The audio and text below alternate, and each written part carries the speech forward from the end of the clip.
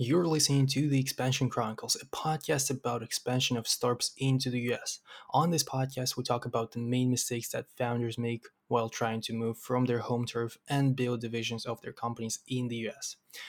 We try to explain how to avoid these pitfalls and what tools can be helpful in this complicated process. So, if you are a founder located outside of America and think of growing your company in the States, this podcast is definitely for you.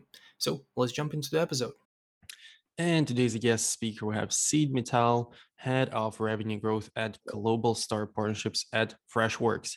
And this episode is fully focused on selling to the US customers while working remotely, how to get started, how to set up the sales pipeline, and so on and so forth. And of course, we're going to talk about Freshworks and their Global Star Partnerships program. So, Sid, let's kick it off by you giving us some background on yourself and on Freshworks.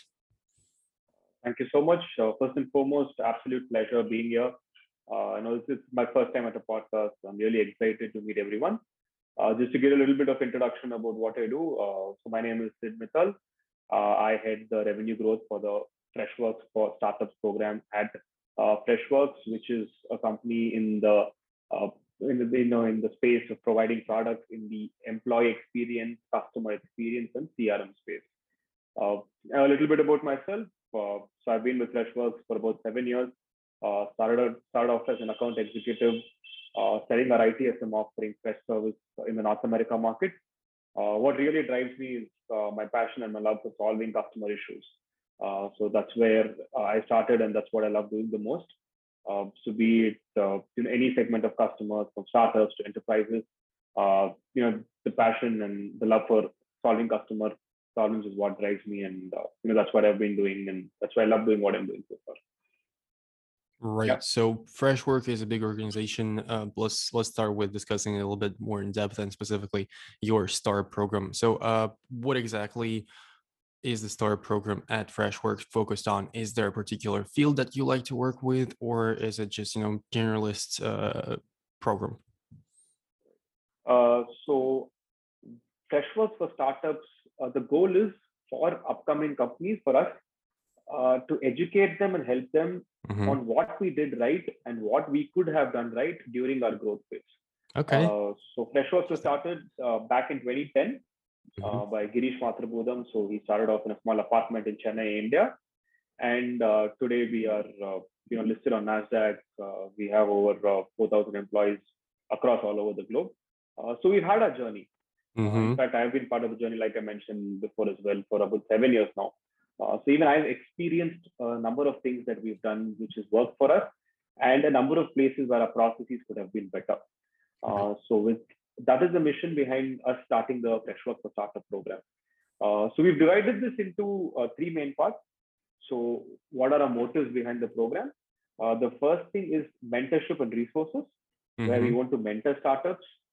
We want to provide them resources. We want to connect them with the best thought leaders in the market, and hope that our story can inspire them to grow big as well. The second thing is we are looking to build a community where we want, we have a large group of startups together, and we're able to build a place where every startup is able to help the other.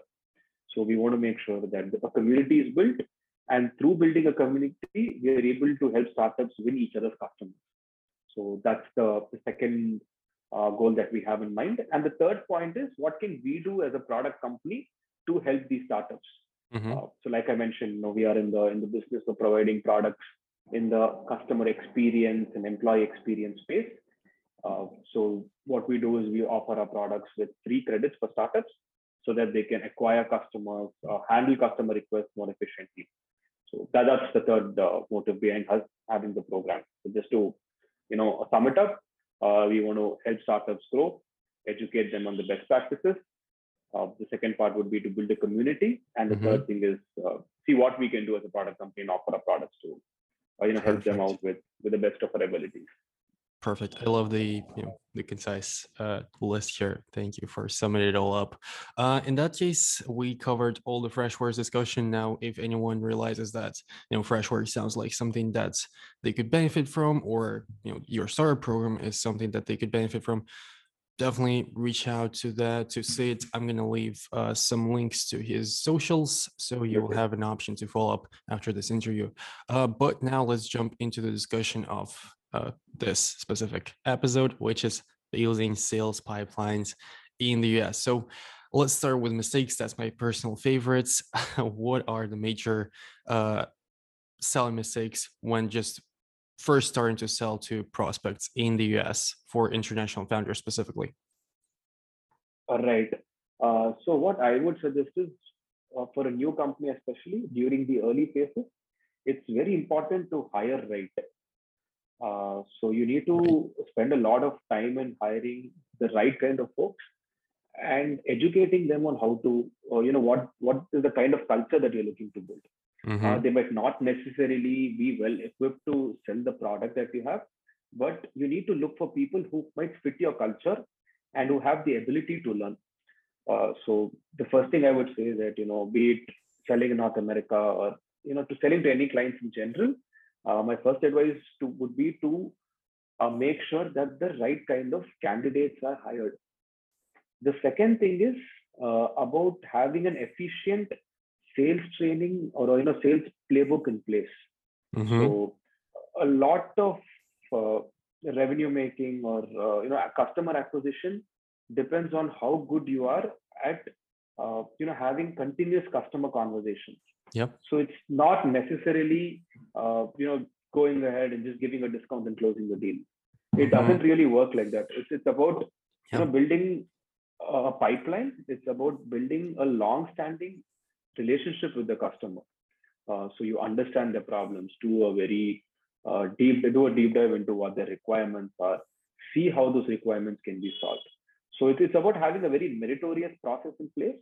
uh, you have to have it might be a little boring at times, and very cliched in our side of business, where a CRM discipline is very important. Documenting your conversations are very important. Yep. Having context of what you're talking to the customer is very important. So 100%. these things is what I would say, that going ahead and not having a process in place and just starting to sell might work initially, but if you want to build a scalable engine, it's very important you have a rule book in place where you ensure certain number of touch points happen, and there is a sales discipline which is being followed. So if that happens, then we're more or less good to go. Be it 100%. startup or during the early stages of the company. I absolutely agree with you here, Sid. Me, as I was first starting to make sales, frequently made that mistake that you've just mentioned, which is having no context about the conversation. And I jump into the call and I'm like, all right, who is that person? What am I supposed to talk to them about? And I spend the first like couple of minutes trying to carefully figure out who they are and what we're talking about. So yeah, definitely suggest to follow Sid's advice here and actually prepare the documentation beforehand, because Absolutely. it might bite you later on. So let's talk about another thing that you've just mentioned, which is building trust, long term, especially with the customers.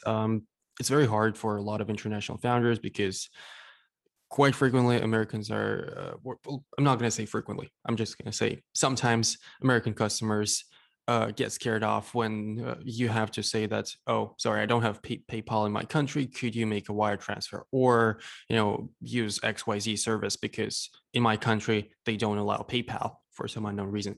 Um, do you think that is the case, or do you think that it's completely fine for international founders to build relationships while being in a completely different country or maybe literally on the other side of the world from the US? Okay. So I've done that on my own. So I used to work from the Chennai office, which is in India and miles away Mm-hmm. from North America. Mm-hmm. One thing that I understood was that just talking on the phone is, they might be hesitant. They might just consider this to be a hoax call. They wouldn't know who they are talking to. Yeah. So I've always believed that there needs to be a face behind the conversation. So one of the things I started doing very early in my selling process was I tried to have as many video conversations as possible. So I would sign up Mm-hmm. on Zoom or a Citrix and make sure that the customer sees that yes, there is a face behind the person who I'm talking to. It's not just a voice, and that kind of helps build a trust. And then you can always give them a little bit of background of where you are, what you're doing. Having a solid social media presence also helps. So These things are very important. But if you ask me at a personal level, what really helped me is the fact that I scheduled a lot of meetings which involved video calls. So that's something Mm-hmm. I highly recommend Right. because initially when you're starting off, people are hesitant to talk over the camera. But ideally, given the challenges and if you're so far away, uh, if even I was a customer, I would first want to see who I'm talking to. It Right. just can't be a voice. So that's the one advice I would give all salespeople. I would encourage them to get on video calls, have your conversations face to face. So the best version of what you could do with the face to face. Yeah. This is possibly what you can do if you can't be there. And pandemic definitely helps in this case because everyone is having conversations during, or I mean, through Correct. Zoom or Google Meets. So it doesn't matter where you In live, you're fact, gonna have the we've same been exact doing conversation. exactly. In Yeah. fact, I've been doing remote sales much before the pandemic hit, Mm-hmm. and this is something which has helped. So you need to build a certain kind of trust. So when the customer sees you, he understands where you're coming from. That is when you build a relationship, and that is the first step towards actually winning the business. Mm-hmm. Where okay, he sees that yes, there is a person somewhere who really cares and who really wants to solve the problem for me, Right. and this is the first step. So this is something I would highly encourage a lot of salespeople to do. Don't. It's not only about picking up the phone and talking. It's about probably when you're having the big negotiation or the first discovery call, make sure you go on a video call. On a video call. Yeah, absolutely. Even if the other person doesn't have their camera on, just go with the Correct. camera. It's fine. Absolutely. It feels a little Absolutely. bit awkward in the beginning, but it gets Yes. better over time. Correct. So in that case, let's talk a little bit more about the problems that the founders listening to this podcast most usually have or frequently have, which is starting to make the initial sales, the very let's say first 10 sales for the entire company. How do they start that, having very limited budget for sales and marketing, including a very tiny sales budget? How would you recommend them making those initial 1 to 10 sales? Okay. So when there's you're lower on budget or you have a stringent budget, so generally, like I said before itself, right, there needs to be a discipline, Mm-hmm. and you need to have a metric driven approach. You need to be very clear. So if you only have a pipeline of 10 leads, enough touches need to be done before you actually unqualify those 10 accounts. It's not that you call them 2 or 3 times and then give up saying, hey, this is not happening. You need to Mm-hmm. get a little creative with your approach. And again, research matters. So if you know what this Yeah. person wants, what his designation is, what is the product that he's currently using, what are the possible challenges that you could be solving for him, and your first conversation with him or over email can be with regards to that, then chances of you getting a response becomes faster. It's not like there's no guarantee that the account is going to close, but if the person on the other side feels that you have a decent amount of context about what this person's use case is, then there's always a good starting point. Mm-hmm. And be very mindful about how you spend your time. Um, spend enough time on running campaigns and see what is working, what is not working, and having a sales discipline becomes very important. So Right. yeah, that is something I would say. And being persistent again, and it's important you believe in your product and have a direction for what your goal is. Sometimes as an early stage company, what happens is that you believe your a product can do anything and everything. So you need to know Right. what your limitations are and build the right target market. So 100%. yeah, you need to understand what your total addressable market is, and then you need to break that down into smaller pieces. Which geography is the one you want to go first after. What is the segment, whether it's an SME or a mid market or an enterprise segment that you want to go after. So break it down into smaller segments. That is when you'll have a more focused approach and you'll know Mm-hmm. who are the set of customers you're going after. So rather than going behind the entire market, have a more focused approach. Something I would Absolutely. advise. Great advice That right that is there. knowing the product market fit more than anything else. Absolutely. 100% agree with you here. And following up on what you said about, having a faith in your own product, that is extraordinarily important. Rule of thumb of sales is, if you are selling a product, you need to be able to sell it to yourself, or you would buy it yourself personally, or you would sell it to your, close friends and family. If that's not the case, maybe you don't actually believe in that product, and selling it is not the best idea ever. So, Sid, you mentioned the sales discipline quite a few times, and I do agree it's extremely important. Do you have any tools that you would recommend for founders to, better have better context on each storing everything? Should it be Salesforce? Should it be HubSpot? Or should it be some other kind of CRM for sales? Okay, so we have products in the CRM space as well. So I'm not going to give any names in specific because I would leave it to the to the founders to judge for themselves. Yeah. I would personally want them to try out Fresh Sales, which is our CRM. But in terms The of what CRM? it's called Fresh Sales. So that is our CRM offering for the sales team and the customer acquisition process. So Mm-hmm. that is again part of our startup program and something that we give free credits on. So I would suggest that's something that a lot of founders can look at. But in general, not going to name companies, but the kind of products that a company would need. I would believe that the first thing that a founder should be investing is would be a customer acquisition product and a customer experience product. So Mm-hmm. for customer acquisition, you use a CRM where your sales team could manage their pipeline. You could do your forecasting. You would understand your conversion percentages and so on. And the second thing would be the customer experience platform, which is a help desk, which is going to help you to manage any request that comes in from your customers. If they're reaching out to support or need any help in setting up the product and so on, there needs to be a way you're able to handle your customers. So these are the first two things I would really encourage the founders to go for. And apart from that, also identifying what are the major channels through which the customers could reach them out through. Yep. So of course, there is email, which is a traditional channel, but a lot of customers now like to interact via chat and chatbots. So that is something I would again suggest customers to look for. In fact, this is the space that Freshworks works in. So we have a product for chat, which is we have a product for our help desk offering, and we have a product for the CRM as well. So products in this line is what I would suggest would be of most importance.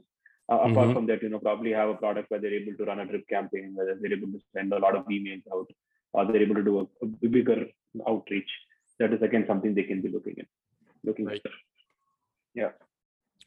100% agree with you here pretty much on every single point that you've mentioned in the entire episode so far. So that was just some great success rate on your side there.